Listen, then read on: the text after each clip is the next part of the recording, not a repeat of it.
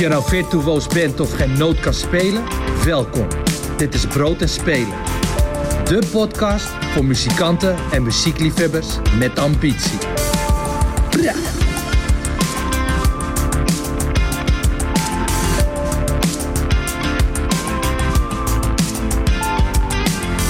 Dit is Brood en Spelen, de podcast voor ambitieuze muzikanten, nieuwsgierige liefhebbers en toevallige voorbijgangers.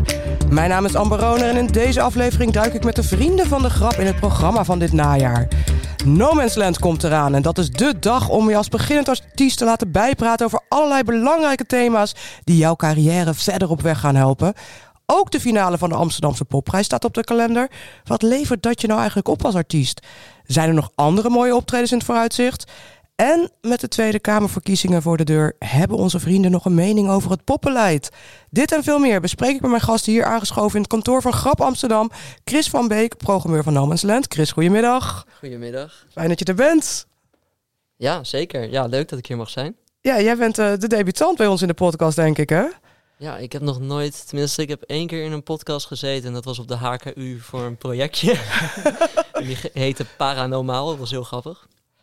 Maar nee, ik heb nooit echt in een echt uitgebrachte podcast gezeten. Nou, en ook niet hier. Dus leuk dat ik hier mag zijn. Nou, ik vind het helemaal leuk dat je er bent. We helpen je er zeker doorheen. Want naast jou tegenover mij, Jurre Otto, zanger van Queen's Pleasure. Jij bent hier gelukkig eerder geweest. Hoe is het met je? Ja, goed.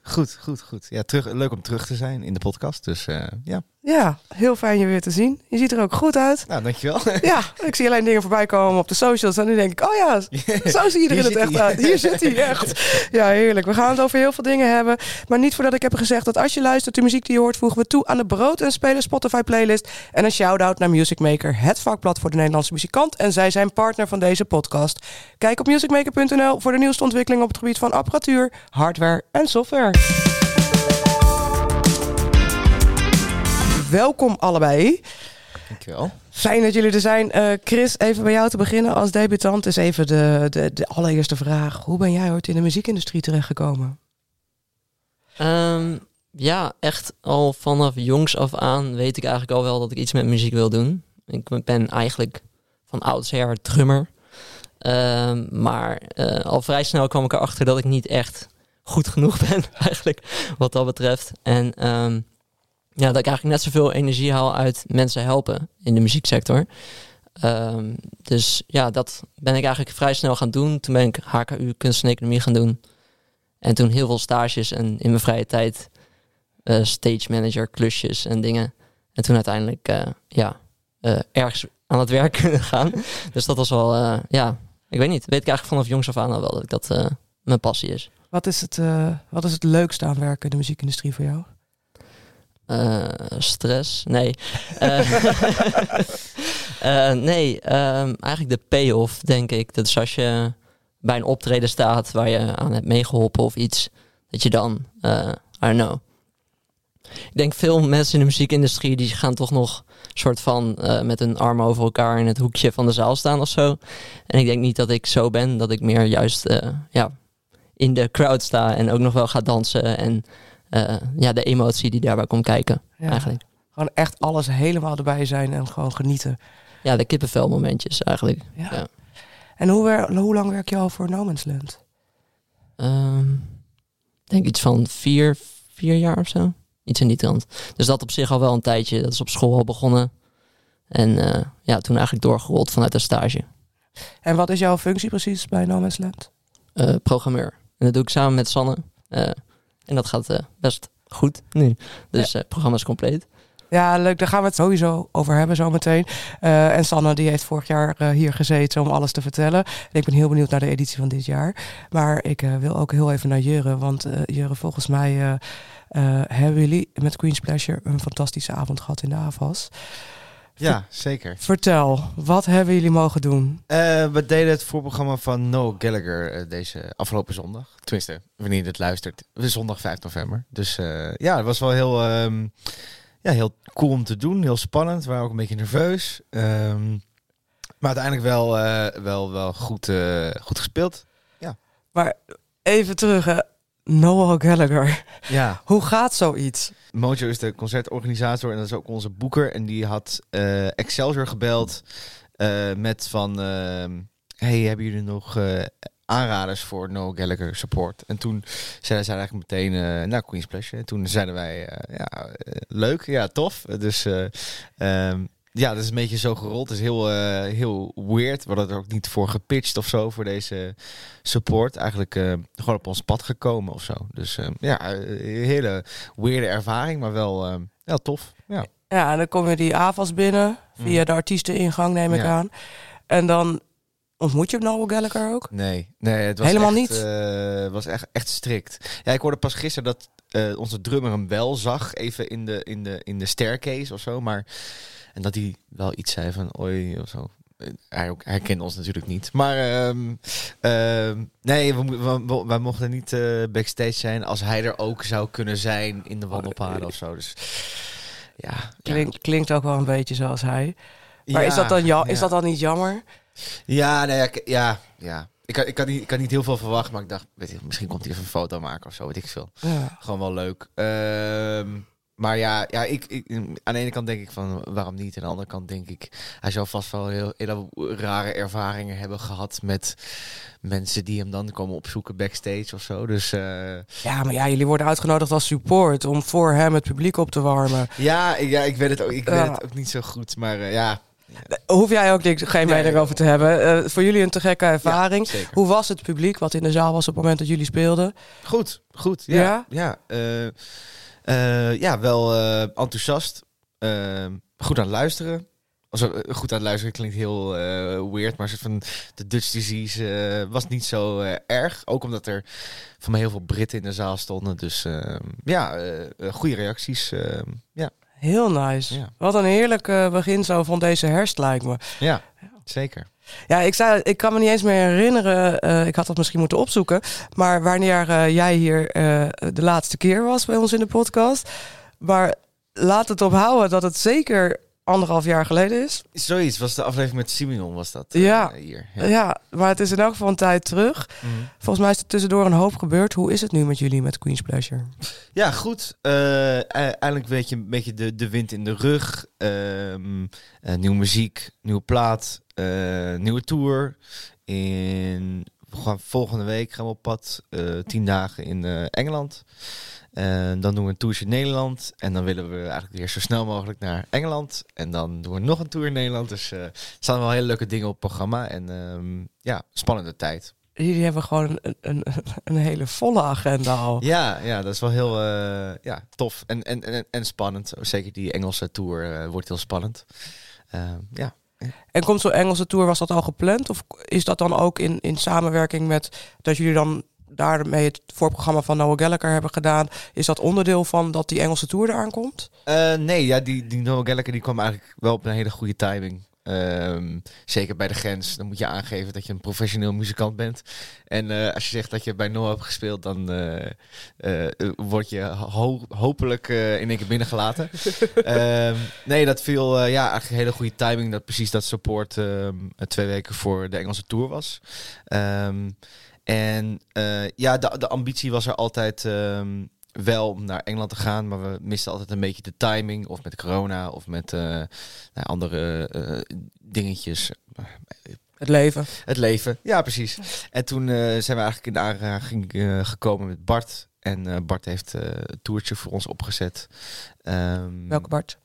Shit, Bart van de Ven. Ja, toch? Ja, dank je. Ik dacht dat dat zijn achternaam was, maar ik wou het niet verkeerd zeggen. Dus ik dacht, maar Chris kent Bart heel goed. Dus, kijk, wow, heel fijn. We helpen elkaar een beetje vandaag. Precies. Ik moet ook heel lang nadenken. Daarom zei ik het niet. De achternaam van Sanne ook alweer. Winkelmeijer. Ik had Reemeijer in mijn hoofd, maar Winkelmeijer. Ja, precies. Maar die heeft dat toertje dan opgezet. Op dit moment, sinds de Brexit, is tour in Engeland helemaal ingewikkeld geworden, hoor ik van iedereen. Ja. Waar lopen jullie tegenaan om dat voor elkaar te krijgen? Ja, een paar dingen. Het is vooral de grens. Dat je nooit 100% kan garanderen dat je door de grens komt. Zeg maar, je kan alles geregeld hebben, elke documentatie ever. En dan kunnen ze nog steeds zeggen, ja, vandaag niet. Of zo. Dus dat is het hele moeilijke van die grens. Vroeger was het nog erger, want dan moest je Brexit en nog een keer corona, alle dingetjes hebben. Maar Nu is het alleen Brexit, maar ja, het is wel een lastig pakket. Ja. Maar ook een mooie uitdaging. Ook een mooie uitdaging, ja zeker. En we gaan ervan uit dat ze jullie nu sowieso toe gaan laten. Ik hoop het. Ja. En vertel meer over het album. We hebben afgesproken dat je zelf de titel uitspreekt en niet dat ik nog ga oefenen. Shy Bands Get Nowed is de titel. Shy Bands Get Nowed. Ja. En hoe is dit tot stand gekomen? De titel of het album? Het album? Ja, het album. We zochten wel naar een nieuwe sound voor de band. Dus de eerste plaat was goed gelukt.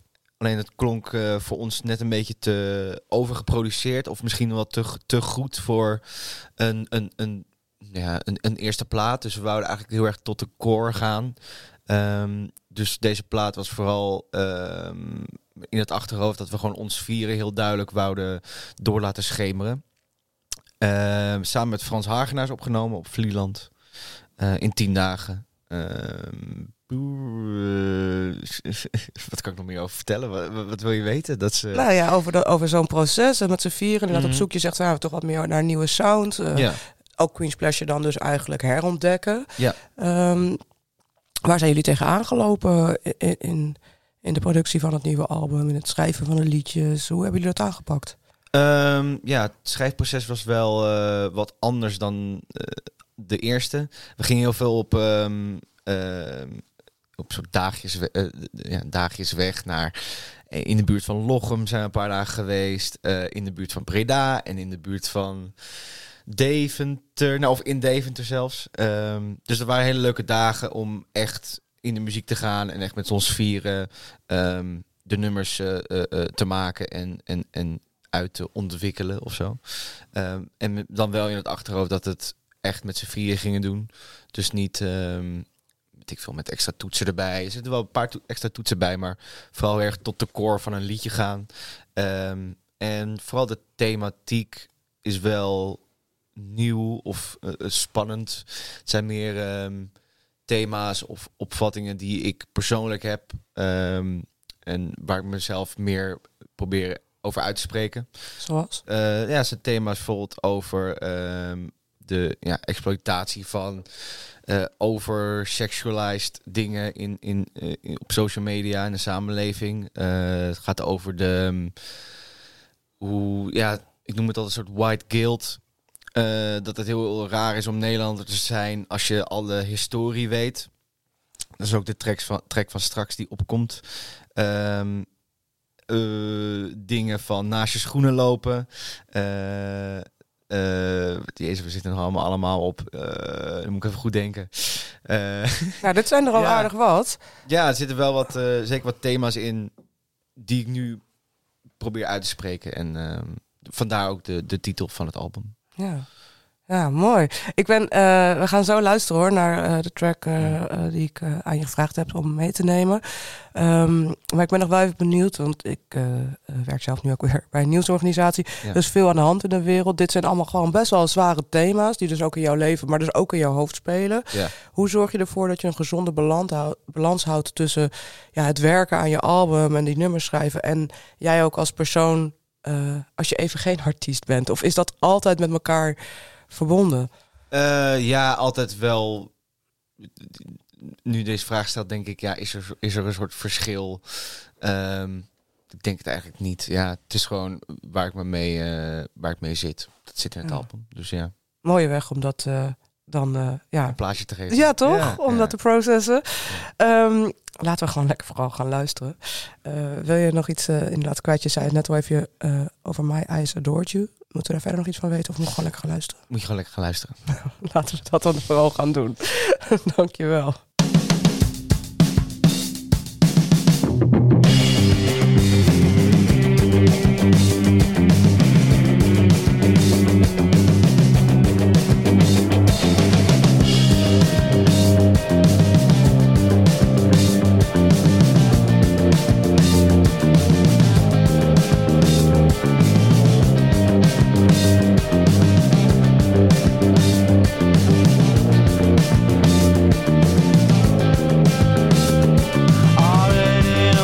pages to my sense of dirty hands. The dusty is a chapters about the spread of stolen land. And I'm sure I wasn't meant to, but I did profit from their cries. And I don't have a good word for you if we talk about the lies. The religious excuses make a great mess of it all. Cause you got famous at the gates of every European law. You were not a victim then, and you feel fine and let it bleed. But you want you and all the people with statues as your teeth. And I know it now seems funny that what used to be so great. The kingdom of dying people, queen of butchering the mates. But tell me about it all, the VOC and Mr. Crawl. I rip the pages out the books for us to see and show them all. My eyes adore you too, like I always do.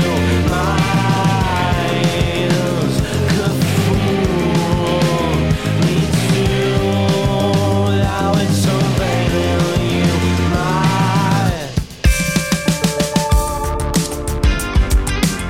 Ja, dat is pijnlijk, hè? Ik vind het ook heel pijnlijk. Denk ik. Hij zat wel een soort van in key, dus dat maakt het wel beter. Ja, maar ik ga er nog in knippen ook.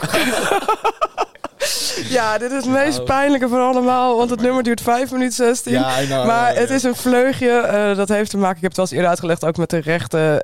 Dat als we hele nummers afspelen, dan wordt onze podcast van Spotify getrokken. Maar ik wil daar wel even bij zeggen, dit is gewoon meteen jouw promotiemomentje. Jullie album, Shy Bairns Get Nout. Dit nummer, Maar jij zo doortje, het hele album staat natuurlijk op Spotify, maar koop hem ook gewoon vooral in je lokale platenwinkel. Toch? Tuurlijk. Wat hebben jullie allemaal uitgebracht rondom het album? Is het vinyl? Vinyl, ja vinyl cd'tjes. Als je het wil, kunnen we het ook nog even op cd branden. Of op cassette branden. Op cassette zetten? Echt? Nou, als je het heel graag wil, dan kijken we wel of we dat kunnen doen. Alles voor de fans. Ja. Dus dit was gewoon een vleugje om even aan een nieuwe sound. Ik vond hem lekker. Wat vond jij ervan, Chris? Ja, heerlijk wel. Het is ook wel echt iets wat... Ja, goed dat jullie in Engeland op tour gaan, denk ik. Ja. Het is wel echt zo'n Engelse sound of zo. Ja. Heel nice. Queen's Pleasure dus. En die tour. Wanneer start de tour in Nederland? 8 december in Den Bosch begint hij. Lekker. Hoeveel shows gaan jullie spelen? 5, dacht ik. Den Bosch, Hedon, Zwolle, Paradiso, Amsterdam. Die is al uitverkocht. Paard. En ik mis er nog één. Nou, we zoeken het even op. Queen's Pleasure. Staat op Instagram. Staat op Instagram, precies. Helemaal lekker. Dankjewel. Ik word hier helemaal blij van. Chris, waar ik ook heel blij van word, is No Man's Land. 6 december. Ja, ik ook. Ja. Word je er nog blij van of heb je er inmiddels hoofdpijn van? Ja, het is wel echt heel druk nu. Ja. Dus dat was ook wel even zo van, weet je wel, ik kreeg een telefoontje van Lars. Ik dacht, oh shit, met donderdagmiddag, weet je wel, hoe ga ik dit organiseren? Maar in principe het programma is af, dus dat is echt wel... Ja, zijn we heel trots op natuurlijk. Ja, super. Lars Kalp en Van de Grap, of je vandaag bij mij in de podcast wilde zitten. Ja, precies. Ja. Zo blij dat je er bent. Ja, maar ja, het is nu de laatste maand voor de conferentie natuurlijk. Dus er moet nog veel gebeuren. Maar ja, ik denk gewoon altijd is die laatste maand gewoon een beetje hectisch. Iedereen gaat in een stroomversnelling. En als het dan eenmaal is, dan... als ik straks bij de showcase sta met een biertje, dan ben ik wel heel tevreden, denk ik. Ja, lekker. Nou, vertel even alvast wat er op het programma staat. Er zijn nog een paar kaarten, begreep ik. Dus mensen kunnen zeker nog aansluiten. Ik zie alleen maar hele mooie programma-onderdelen. Maar het is aan jou om dat allemaal met ons te delen. Ja, want begin waar je wil beginnen. Ja. Er zijn gewoon eigenlijk, voor de mensen die het niet kennen, is een conferentie voor, voornamelijk om de positie van de maker eigenlijk sterker in de sector te zetten. En dat doen we door middel van panels, workshops, ook demo-panels, spreekuren. Maar het is niet, ik denk dat misschien ook veel van de Brood en Spelen luisteraars dat niet per se weten, maar het is ook wel echt gefocust op ook wel muziekprofessionals en beleidsmakers. Want we vinden het ook gewoon heel belangrijk dat makers bij het gesprek over beleid bijvoorbeeld worden betrokken. Dus daar hebben we een een soort lijntje voor. Nou, ook, ik hoorde dat we het een beetje over politiek zouden hebben. Er is ook bijvoorbeeld een sessie over de muzikale cashflow, heet die bijvoorbeeld. Daar zit Dennis Stam van OCW in. En Anne Breuren en Rocco en Ausleu. En zij gaan het eigenlijk gewoon hebben over hoe het eigenlijk gaat van politiek niveau naar maker, zeg maar, het geldstromen. Ja. En op die manier denk ik ook... No Man's Land is gewoon heel erg een partij die makers in iedere panel zetten. En dus ook het belangrijk vinden dat een Rocco en een Ausleu aan tafel zitten met een Anne Breuren en een Dennis Stam eigenlijk. Om te kijken of al die processen... om het iets transparanter te maken allemaal, denk ik. En toegankelijker ook. Ja, zeker. Ja, maar dit is pas een klein kijkje. Leuk, dank voor het linkje. Maar we gaan het straks hebben of jullie nog mening hebben over politiek beleid. Maar ik wil vooral ook die makerspanel nog even van je horen. Want ik heb echt namen voorbij zien komen. Ik zag ook voor de radio een panel, klopt dat? Met Funix en Sublime. En, Ja, we hebben samenwerkingen met Funix. En dat is eigenlijk een nieuw programma onderdeel. De No Man's Plug. Dat was eigenlijk een soort van voortgekomen uit gesprekken met de ervaring die ik had bij de vele demo-panels die worden georganiseerd. Ik merkte gewoon dat eigenlijk bij veel demo-panels er niet echt iets uitkomt. Dus het is altijd zo van, leuke track, weet je wel, zou heel goed passen bij Top Notch of zo. Ja. En dan vervolgens dan gebeurt er eigenlijk niet echt iets of zo. En ik dacht van, tenminste... Toen heb ik met Sander daarover gehad en toen gebrainstormd over hoe we dat eigenlijk kunnen oplossen. En toen kwam al vrij snel het idee voor de No Man's Plug. En dus we hebben eigenlijk heel veel mediapartners uitgenodigd om in de Punt in Tivoli te komen. En dan kun je als maker daar je muziek pluggen eigenlijk bij de radio zelf. Misschien kennen mensen het verhaal van Mo of zo bijvoorbeeld wel, die dat zelf naar Hilversum is gegaan. Ja, voor wie het niet kent, vertel inderdaad. Ik weet niet of ik de beste persoon ben om het heel goed te vertellen, maar het ding is dat zij ingebeld heeft bij de radio volgens mij en op die manier zelf haar muziek eigenlijk heeft gepromoot bij de radio.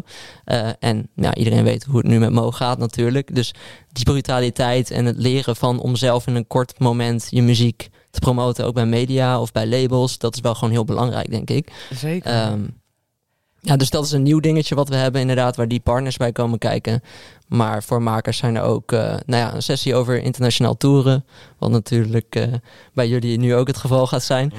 Dus Pip Blom cureert die sessie, wat ook gewoon heel cool is, grote naam, En in Engeland natuurlijk ook succesvol. Ja, zeker. Andere panels over deals. We hebben natuurlijk een keynote van Aquasi, wat heel vet gaat worden, denk ik. Ja, dat moet je even uitleggen. Want die heb je uitgenodigd om een soort van te openen. Ja, we hebben altijd een centraal thema bij No Man's Land. En dit jaar is dat op basis van solidariteit. Het heeft er vooral mee te maken dat we als muzieksector misschien soms wat meer samen kunnen opereren. En dat we dat willen uitdagen om vooral samenwerkingen te zoeken. Een maker als Aquasi, die gaat het hebben over zijn makerschap, maar ook over hoe hij dat inzet voor een solidaire maatschappij in het geheel eigenlijk. Dus daar gaat hij de dag mee openen. Dat is fijn, ja. En met die inspiratie zijn er dus heel veel panels. Ik zit ondertussen even te kijken op jullie Instagram. Want kijk gewoon even, Enter No Man's Land is de Instagram pagina. Er staan zoveel toffe namen op. Nelg zag ik ook staan als creatief ondernemer. Music Rights on Tour, ja. Oh ja, die doet Music Rights on Tour. Even kijken hoor, wat kunnen we nog meer? AI-ding zag ik voorbij komen. Die zag ik. Daar was ik benieuwd naar. Wat? Oh jee. Ja. Dat is precies waar ik niks van weet. Nee, oké. Nee, mag. Ja. Dat is natuurlijk helemaal het ding tegenwoordig. AI. Ja. Of althans, we hebben er angst voor, maar je kunt er ook heel veel mee. Wat is de insteek van het panel, weet je dat? Ja, eigenlijk vooral dat. Dus Angelique Houtveen van Sublime gaat die hosten. Nou, zij is echt een hele toffe nerd, om het maar zo te zeggen, op het gebied van dit soort dingen. En de sessie heeft eigenlijk als doel om iedereen wat meer te leren over de praktische tools eigenlijk die je uit AI kan halen. Iedereen gebruikt het nu natuurlijk wel, ChatGPT, om je marketingtekst even te schrijven of whatever. Is dat bedoeld voor de maker of ook voor de... Ja, voor iedereen, want ik denk ook voor marketeers. We hebben echt heel veel marketeers ook gevraagd om deel te nemen aan die sessie. En dat was best uitdagend alsnog, moet ik zeggen. Want niet heel veel mensen gebruiken het nog. Eigenlijk dusdanig veel. Of zeggen misschien niet dat ze het dusdanig veel gebruiken. Nog op dit moment. Maar ik denk gewoon dat iedereen heel veel waarde kan halen. En het kan heel veel tijd schelen natuurlijk. Je kan al je personeel ontslaan straks. Dus ik heb straks weer geen baan meer. Nee, maar ik denk soort van praktische tools vanuit AI is gewoon voor iedereen heel bruikbaar. En ook voor veel artiesten. Maak een nieuw artwork of gebruik het als inspiratie voor je teksten. Of de mogelijkheden zijn oneindig eigenlijk. Ja. Ja, heel nice. Ja, ik weet dat ik heb met Angelique bij Sublime met haar gewerkt. Ja. Ik zag dat ze op vakantie was. En zelfs daar had ze een hele fijne foto van een boek over AI. En ik geloof dat ze ook een of andere opleiding weer aan het volgen is. Zij is echt enorm geïnteresseerd in dit soort dingen. Dus ja, ik hoop ook bij die sessie te kunnen kijken. Ik heb ondertussen het hele programma, want het is compleet sinds kort. Hoe bepaal ik mijn gage? Dat is ook altijd zo'n veelgestelde vraag door artiesten. Ja. Ja, hoe hebben jullie dat gedaan bij Queen's Pleasure? Voor ons was het altijd spelen voor niks, bijna. En toen kwam Noorderslag en toen zijn we een beetje qua gage omhoog gegaan. Dus dat een beetje, ja. Ja, dus als je betere plekken gaat spelen, dan kun je ook iets meer gaan vragen. Ja, gewoon als er meer animo voor is, dan vraag je wat meer. En voelen jullie nog ruimte om als artiest te kunnen onderhandelen? Ja, we hebben een hele lieve boekingsmaatschappij die dat voor ons doet. Ja, dus, tuurlijk. Ja. Wij krijgen het gewoon binnengestuurd van dit bieden ze. En dan zeggen wij eigenlijk altijd ja. Dus, ja. Kunnen jullie leven van de muziek? Nee, maar is nog niet echt nodig nu. Nee, maar dat is fijn. Ja, dat is fijn. Het is heel fijn om het te doen. En we hebben er wel een klein centje van over, maar nog niet dat we er heel erg ruim voor kunnen leven. Maar ik bedoel, we waren maandag nog even uit eten voor het vieren van de drummers en rijbewijs en voor de AVA-show. Dus de mogelijkheid om leuke dingen te doen en ook te investeren in de band persoonlijk en op professioneel vlak. Ja. Dus, dat is een hele mooie optie dat we kunnen doen. Dat is fijn. Ik zie daar inderdaad Cato van Dijk van My Babies dit erbij. Pien Feit van Friendly Fire. Xillen, de artiest. Rita Sipora natuurlijk van Popauteurs. En Anna Oosterling, Get Your Act Together, heet haar eigen bedrijf. Zij is onder andere manager geweest ook van Chef Special. Veel tourmanagement. Veel tourmanagement, ja. Op de HBA ook. Ook een host die we ook vaker vragen. Omdat ze gewoon heel goed is in gesprekken leiden, vind ik altijd. Dus, ja, nee, zeker. Ik kijk nog even verder hoor in jullie programma. Want er is zoveel. Oh ja, Hip Hop 50. Put some respect on that name. On its name. Ja, wat is dat? Ook met Glenn. Ja, die wordt gecureerd door Kim Dancor. En zij doet eigenlijk altijd onderzoek naar hip-hop en alles wat daarmee te maken heeft. Dus zij heeft die sessie eigenlijk gecureerd. En daar gaan we eigenlijk vieren wat 50 jaar hip-hop ons heeft gebracht hier in Nederland. De ups en downs eigenlijk. Dus, en waar het nu staat, wat nog uitdagingen zijn voor hip-hop, krijgt het de waardering die het verdient. Wordt het altijd gezien als een volwaardige kunstvorm, et cetera. Dat soort vragen komen daar aan bod. Ja, dus het is echt te veel om op te noemen. Maar overal hebben jullie natuurlijk het thema van zouden wat meer samen moeten werken ook. Maar wat zijn nou echt die onderwerpen waar jullie dit jaar op aangingen? Van dat is echt, die moeten wij op No Man's Land behandelen. Wat zijn de thema's die spelen op het moment? Ik denk dus bijvoorbeeld wel die muzikale cashflow waar we het eerder even over hadden. Dat wel echt een thema is die we gewoon merken. Dat het gewoon belangrijk is dat we samenwerken. Ook als, bijvoorbeeld met jullie bij de podcast en et cetera. En we hebben heel veel partners nu gekoppeld aan de conferentie. Omdat het gewoon heel belangrijk vinden dat iedereen daar samenkomt. En iedereen zoveel mogelijk waarde creëert om die positie van de maker te versterken. Dus dat is daar wel echt een goed voorbeeld van. Daarnaast zijn er ook gewoon veel sessies denk ik die voor iedereen heel relevant zijn. Internationaal op tour deals. Ik heb het lijstje even niet voor me in mijn hoofd, maar ik help je een beetje. Ik begin gewoon even bovenaan. Het team van Goldband. Het team van Goldband natuurlijk ook een link met samenwerken. Hoe werkt zo'n team achter zo'n grote act die eigenlijk in korte tijd natuurlijk extreem is geëxplodeerd. Ja. Hoe ga je om met zo'n druk en hoe zorg je dat het team ofwel in hun geval best klein blijft en toch dat zo'n grote succes aan kan wat dat betreft. Dus die gaat ook logischerwijs dat we daarmee beginnen. Ja, zeker. Ja. Nou, crossover producties binnen de pop vind ik ook een hele interessante. Dat is met Elmer ook. Dus, nice. Ja, leuk. Die stond vorig jaar op onze showcase event. En dat was echt een geweldige show. Nu natuurlijk op Lowlands gestaan ook en meerdere festivals. Uitverkochte clubtour nu volgens mij. Ja. Dus ja, ze gaat ook echt goed. En, nou, Spotify for Artists, songwriting workout van De Toegift. Ook nice zeg. Zit er nog iets tussen wat ik... want je zei net al van wij hebben met GRAP en No Man's Land vorig jaar hebben we VRP. Die afleveringen zijn nog steeds terug te luisteren voor de podcast. Ik heb de eer om met jullie dit jaar de aflevering... die komen binnenkort online voor de Brood en Spelen podcast. Ook in samenwerking met jou en Sanne van No Man's Land. Druk, over mentale druk in de industrie. En met name ook voor makers. En daar gaan we ook een panel van doen. Ja. Wil je daar nog iets van verklappen? Nee, ik denk dat het soort van iedereen kent wel iemand, denk ik, die een burn-out heeft gehad of die overspannen is. Of iedereen, volgens mij, jij ook, iedereen is aardig druk. En daar gaat dat panel eigenlijk over. En ik denk dat het ook voor de mentale gezondheid in de sector wel gewoon belangrijk is om daar een gesprek over te hebben, ook op No Man's Land. Zowel voor makers, maar ook mensen uit de sector, gewoon breed. Ja, hoe gaan we beter en gezonder met elkaar om? Ja, ik kijk er ook heel erg naar uit. Herken jij dat thema ook in jouw omgeving? Ja, we hadden maandag nog een gesprek over. En het blijft altijd wel een thema binnen ons als band. En zeker met de mensen die we werken, weet je wel, dat is altijd professioneel. Maar ook omdat wij vrienden zijn, is het heel erg belangrijk om wel echt regelmatig in te checken met soort van, hoe zit iedereen ervoor? En weet je, als iemand een beetje afwezig is of zo, dan is het wel belangrijk om altijd even in te checken hoe iemand zich voelt en weet je hoe die in de wedstrijd zit. Dus jullie komen daar onderling met elkaar dus gewoon goed uit. Ja, zeker ook omdat we zijn al vrienden 8 jaar of zo. Dus soort van.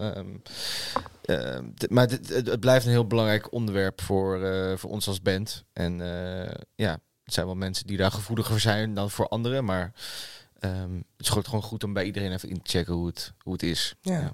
Nee, zeker. Ja, we gaan daar ook inderdaad over in gesprek met onder andere Frans van 013. Scott. Van Prinses en de Geit. Ja, als maker natuurlijk, als artiest. En Katja Keersmaker zit er natuurlijk ook bij. In het groen. Counseling is haar eigen counseling. Ze helpt artiesten en mensen in de creatieve industrie met hun mentale gezondheid. Ze coacht hun. Maar daarnaast natuurlijk ook zelf heel lang in de muziekindustrie gewerkt. Onder andere bij Friendly Fire.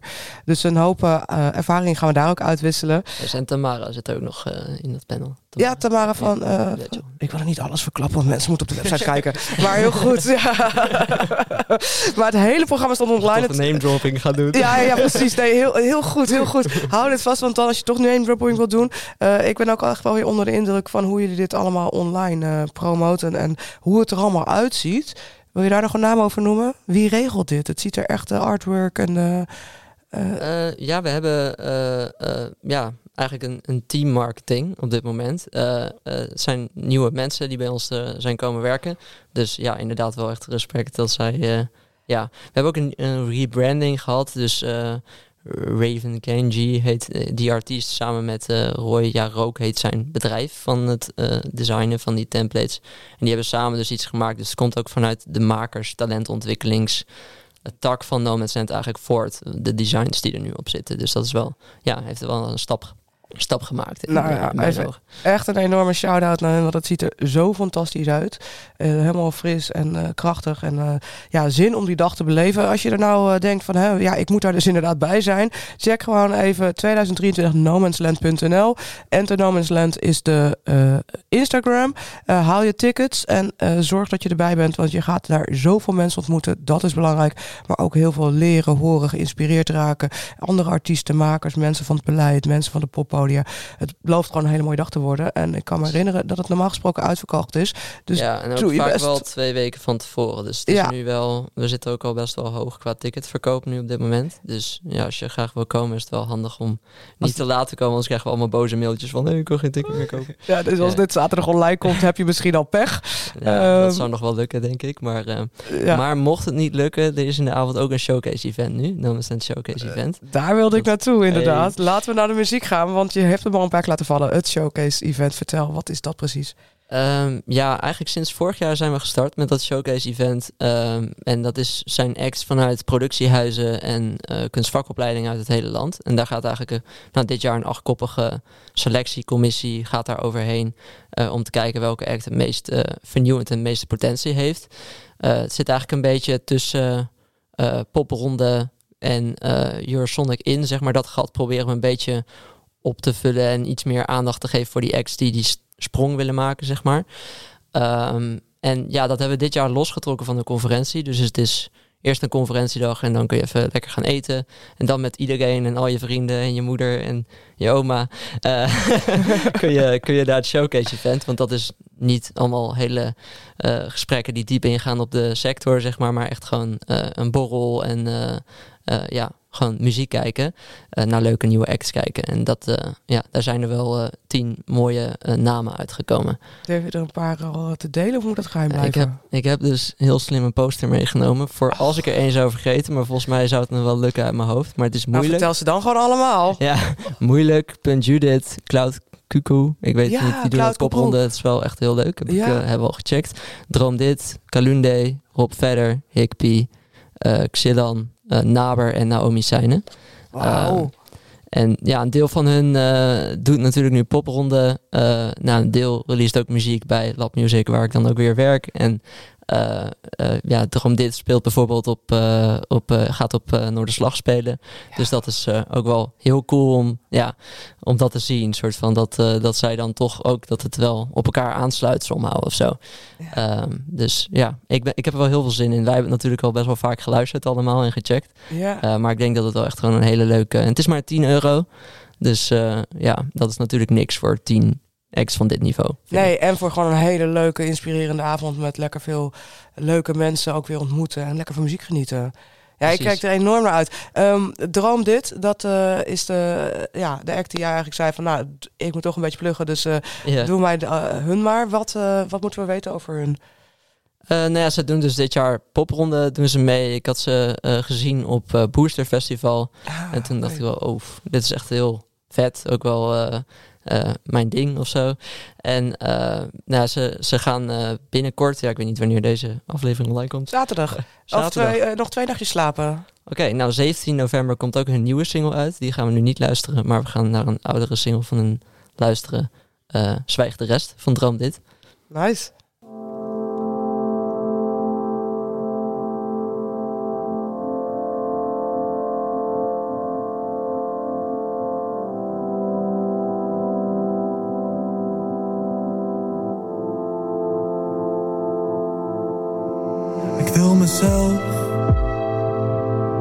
Ik wil een ander niet vergelijken met mijn eigen beeld van hoe een mens moet zijn. Ik doe een wens zo klein dat ik de helft van de tijd niet wordt geslagen, maar gestreeld.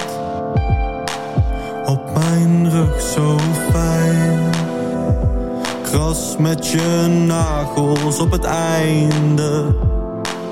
Een woord in mijn huid. Laat mij het lezen, laat het zo mooi wezen. De Nederlandse taal op zijn best. En zwijg de rest, de rest, de rest. De rest, de rest, de rest, de rest. Zwijg de rest, de rest, de rest, de rest, de rest.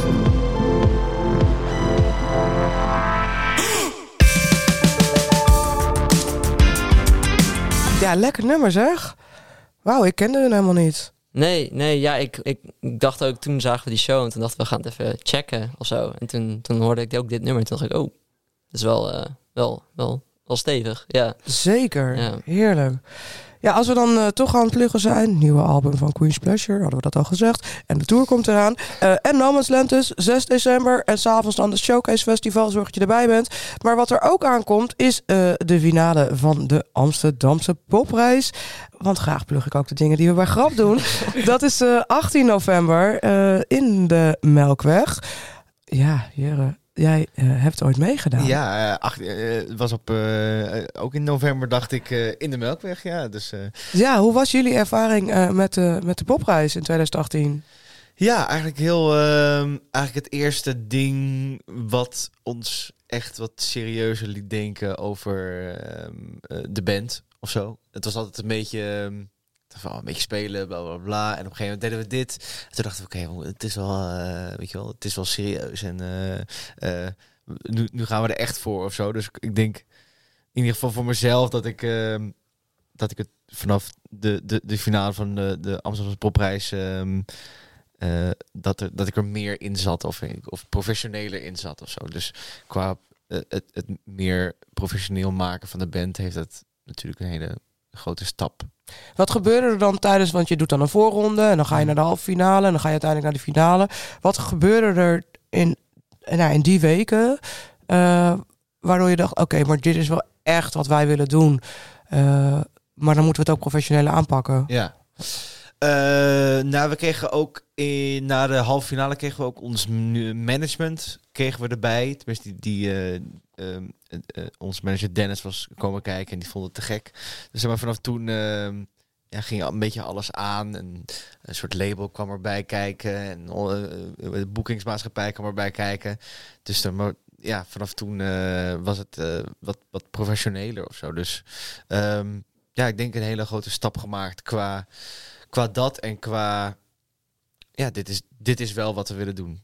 Dus Dus als ik het mag vertalen, wat het jullie heeft opgeleverd als band, is dat er gewoon mensen uit de industrie kwamen kijken en die namen contact met jullie op om. Je valt gewoon op Ja. als je het goed doet en je gooit daar 100% in, dan valt het enorm op. Ja. Lekker hoor. Kom je ook kijken eigenlijk, Chris? Ik heb het volgens mij nog stiekem niet in mijn agenda gezet. 18 november, potverdorie. Ja. Nee. Ja, het is een beetje chaos. Ja, maar we zullen je netjes uitnodigen. Ik kom zeker kijken dan. We zullen je uitnodigen. Ja. Maar alleen als je er tijd voor hebt, dan willen we natuurlijk wel dat No Man's Land helemaal op orde is als wij daar met z'n allen naartoe komen. Nee, Dus ik snap ook als je niet kan. Oké. We zorgen dat je een plekje krijgt. Die finale van de Amsterdamse Popprijs, die is inderdaad in de Melkweg. De zaal gaat om 6:30 open en om 7:00 gaan we beginnen. En er staan maar liefst 1, 2, 3, 4, 5, 6 acts in die finale. En dat zijn Thames, Jen Lale, denk ik. Subterranean Street Society, Jacob Drescher, Sunny en Journey and the Space Machine. De namen zijn ook weer echt fantastisch, bijna onaanspreekbaar. Maar ik heb wel al heel veel leuke dingen gezien, ook van de voorrondes en uiteindelijk van die halve finale. Dit zijn wel echt weer gouden acts die je gewoon lekker wil gaan ontdekken. Dus zorg ook dat je erbij bent. Ook zo'n plek als beginnend artiest, als maker, als iemand die in de muziekindustrie wil werken, om ook gewoon lekker mensen te ontmoeten. En het belooft sowieso een leuke feestelijke avond te worden. Ja, dan dat wat ik al heel lang voor me uitschuif, dat is namelijk de verkiezingen komen eraan. Ik heb een beetje gekeken in de programma's. Hebben jullie daar al een beetje kans voor gehad om wat programma's door te nemen?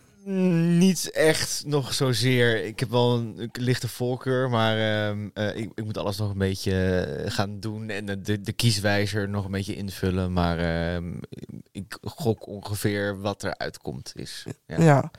Ja, dat heb ik meestal ook wel. En Links progressief. Ja, zoiets, ja. Klein, ja. Maar volgens mij is iedereen in de muziekindustrie wel een beetje links-progressief. Ja, niets menselijks is ons vreemd blijkbaar. Maar als je nou kijkt, want er is een hoop gebeurd de afgelopen jaren, met name in de corona. Er zijn een hoop discussies gaande. ook vanuit Peter Quint, er gaan veel mensen ook weg. Maar Peter Quint van de SP was wel iemand die zich echt uitsprak voor voor de popsector. Wat verwachten jullie van de politiek? Waar zou je willen dat de politiek eens stappen gaat zetten als het gaat om de popindustrie? Ja, ik denk dat jij daar beter mee bent. Ik heb het op een heel klein niveau, maar jij hebt natuurlijk op een heel... tenminste iets groter niveau qua No Man's Land en weet je met beleidsmakers. Dus ik schrijf hem vooral naar jou toe. Ik was serieuze blikken. Chris? Oh jee. Ook in de voorbereiding eigenlijk met die sessie die hierover gaat, was het ook best wel een uitdaging om een vervanger eigenlijk te zoeken voor Peter Quint, moet ik zeggen. Want er zijn wel veel politieke figuren die zich hier wel mee bezighouden en die dan moties of dit soort dingen ondertekenen voor de popsector, meer geld naar de popsector, et cetera. Alleen niet veel mensen, denk ik, die al nu heel actief, zeg maar, zo vooraan willen zitten om zich daar ook in de sector zelf te connecten met makers en et cetera, zeg maar. Dus we hebben ook wel moeite gehad om een politiek figuur te betrekken, bijvoorbeeld bij deze sessie. Omdat het is wel gewoon heel belangrijk dat er iemand kan uitleggen hoe het daar in Den Haag nou eigenlijk gaat en hoe die dingen tot stand komen. Want als ik nog steeds naar de begrotingen dingen kijk, dan denk ik wel van, dat is best een groot bedrag. Want naar cultuur gaat natuurlijk in mijn ogen niet groot genoeg. Maar een heel groot deel daarvan gaat alsnog natuurlijk niet naar de popsector, maar naar andere kunstvormen, zeg maar. Ja. Die ook heel belangrijk zijn. Maar de popsector blijft altijd wel een beetje achter. Dus in mijn ogen zou het veel meer geld nog, eigenlijk ook subsidie, gewoon moeten gaan naar de popsector zelf. Naar makers ook in de popsector. Eigenlijk zoals de staat ook met hun BIS-regeling hebben gekregen. Daar kwam toen heel veel commentaar en frustratie of moesten helemaal nu nog steeds elke keer uitleggen waarom ze dat hebben gekregen. Of ze daar wel genoeg voor doen, weet je wel. Ja, dat is de basisinfrastructuur waardoor je een vergoeding krijgt voor de komende 4 jaar. Die moet je elke keer opnieuw indienen. Ja, precies. Ja. Terwijl het eigenlijk gewoon hartstikke terecht is dat ook zo'n act als de staat of meer pop-act, zeg maar, zo'n soort regeling zouden kunnen krijgen. Dus dat zou wel iets zijn wat ik denk ik belangrijk zou vinden. Gewoon meer geld, zeg maar. Op meer die manier, ook naar makers, op die manier. Ja, precies. Dus meer geld, maar dan met name ook dat het niet alleen naar de instellingen gaat, maar ook echt daadwerkelijk bij makers terechtkomen. Zodat ze de ruimte hebben om muziek te maken, om hun team goed samen te stellen, om echt impact te gaan maken met hun muziek. Ja, en dat het ook voor makers misschien wat toegankelijker wordt of zo. Dus dat je ook nog meer... ik weet dat al die partijen, daar spreken we veel mee, dat zij echt hun best doen om dit zo goed mogelijk allemaal op te zetten en alles zo duidelijk mogelijk te maken. Maar het blijft denk ik ook, ik weet niet hoe dat voor jou is, maar het blijft denk ik ook nog altijd wel gewoon een beetje een struggle om dat wereldje te ontdekken. En ga je daar tijd in investeren om een aanvraag te schrijven. Dus dat het geld ook wat makkelijker bij de makers komt. Op een of andere manier. Maar als ik een beetje de nieuwe plannen las, zeg maar, zijn ze daar wel mee bezig ook. Dus ik heb hopelijk... ik weet niet wat de uitslag gaat worden. Ik hoop echt oprecht dat de uitslag... een beetje positief in ons voordeel gaat vallen. Maar, als je even de informatie die wij een beetje hebben gelezen, dat komt van kunsten92.nl, de cultuurparagraaf in de conceptverkiezingsprogramma's. Dus dat per partij een beetje wat ze over het algemeen doen aan cultuur. Dus dat gaat echt van Rijksmusea tot Eendacht Open, dat ze zich daarvoor willen inzetten, tot wat er bij de omroepen gebeurt bij de NPO. Dus dat is echt een veel breder aspect. Een van de onderwerpen waar we de afgelopen jaren veel mee te maken hadden, was natuurlijk ook de ticketing. Is dat iets waar de politiek volgens jullie inderdaad moet gaan ingrijpen? Een wet en regelgeving. Is dat iets waar de politiek zich tegenaan moet bemoeien? Of moet de artiest daar vrijheid in houden om zelf met boeker, management, ticketprijzen te bepalen? Ja, het is altijd een beetje... het is gewoon vrije markt. Dus als iemand niet kan, dan bied je het aan en dan wordt het doorverkocht. En het zijn natuurlijk altijd mensen die daar 400 tickets opkopen en dan zo verkopen. Maar dat blijft altijd, Marktplaats doet het ook nog steeds. En weet ik veel, tweedehands.be heeft ook nog steeds tickets op hun website staan. Dus volgens mij kan je dat niet echt tegenhouden, lijkt mij. Nee, maar als de wet en regelgeving voor zou gemaakt zou worden, dan zou je daar wel achter staan als iemand dat op zou pakken. Ja, ligt eraan hoe en wat daar de voorwaarden voor zijn. Maar het is natuurlijk heel logisch dat als jij je been breekt 2 dagen van tevoren, dat jij je ticket online zet of zo. Nee is ook een antwoord, hè? Ja, nee. Ik heb het vooruitgeschoven zo van, god, we moeten het hier ook even over hebben. Ja. Maar het blijft vrij ondoorzichtig en onoverzichtelijk wie nou precies wat doet. Ja. Dus ik roep maar gewoon een paar onderwerpen van ik denk, de politiek kan zich daarmee bemoeien of niet. Ander ding, wat ook vaak in de BIS aanvragen, dus die basisinfrastructuur, als je daar recht op wil maken, is diversiteit. Om dat te bevorderen en inclusie, dat als je dat meeneemt in je programma's en je subsidieaanvraag, op welke plek, is dat ook iets wat vaak in beleid wordt meegenomen, dat je daar dat extra punten scoort. Is dat iets wat belangrijk is, bijvoorbeeld ook voor No Man's Land? Ik heb je hele programma net doorgenomen. Zeker, ja. Dat is wel gelukt. Ja, nee, ik denk dat dat heel belangrijk is. Ook omdat we een soort van voorbeelden stellen, misschien ook wel in die panels. En ik denk ook voor de jongere makers en studenten die daar komen kijken, dat het gewoon heel belangrijk is dat zij zien van, op elke positie in de muzieksector zijn er verschillende soort van zijn er vrouwen of mensen van kleur.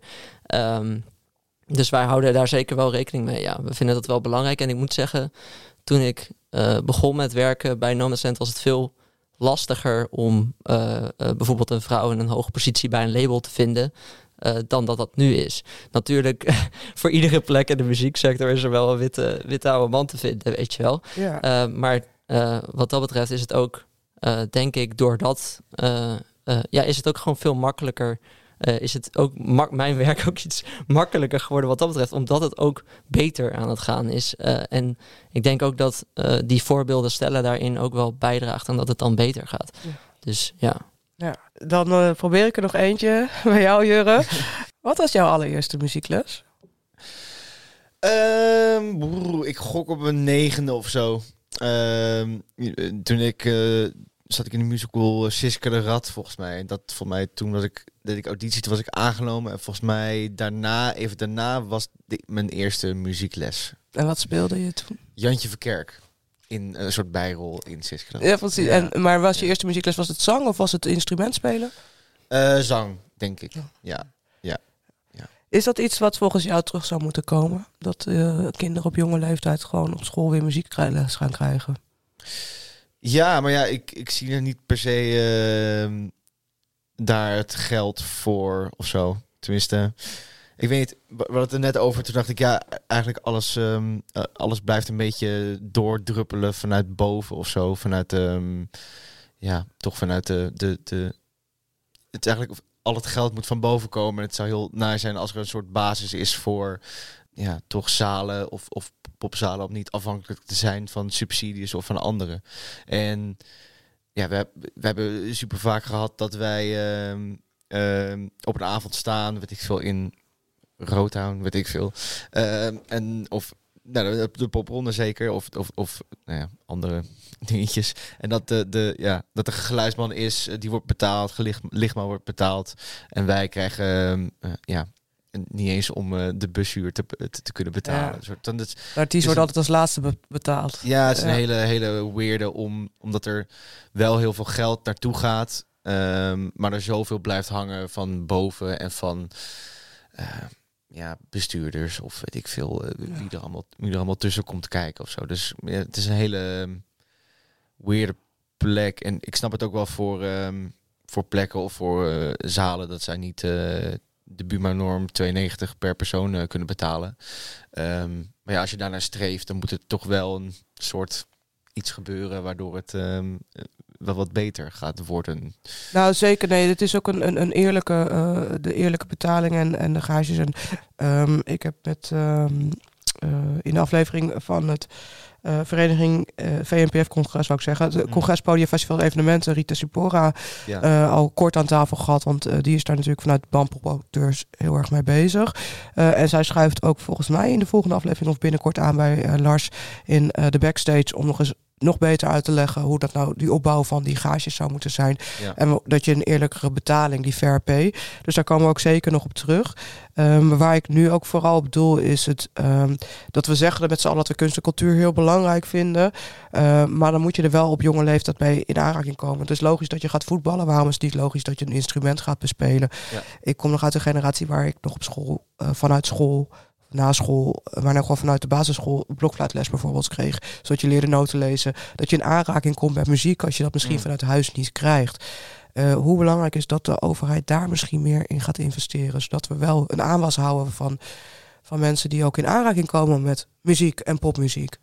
Ik denk wel goed.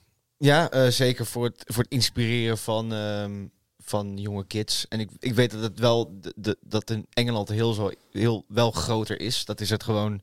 Je kan 3 dingen worden. Of je wordt voetballer, of je wordt muzikant, of je wordt zakenman of zo. Dus in andere landen is het beter geregeld dan hier. En zeker als je... Dus ik las 2 weken geleden dat scholen nu extreem veel geld hebben op de rekening voor reserves. Volgens mij hebben een gemiddelde school 4 miljoen op de rekening staan. En dan denk ik, ja, en er is er geen muziekles of iets daarin te investeren. En ik snap dat er een leraar tekort is, maar volgens mij zijn er geen muziekleraren tekort. Dus ik zou zeggen, investeer daarin en breid je school uit op dat vlak. Ja. Hoe kijk jij ernaar, Chris? Ja, ik denk dat creatief bezig zijn wel gewoon heel belangrijk is, ook voor latere werk wat je gaat doen. En op wat voor manier dan ook. Ik denk dat een muziekinstrument daar ook wel gewoon aan kan bijdragen, dat je leert om creatief te zijn. Dus wat dat betreft ook al wil je geen muzikant worden, ook gewoon waardevol is voor je ontwikkeling om dat op die manier te durven ook. En jezelf te uiten op zo'n soort manier. Ja, ik zou daar natuurlijk voorstander van zijn. Ja. En dan is eigenlijk de cirkel weer rond. Ja, dat is eigenlijk de cirkel weer rond. Dus daar begonnen met jou.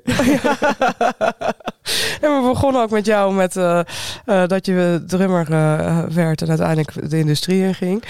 Dus het is een goede basis om ook een carrière te maken in de muziek.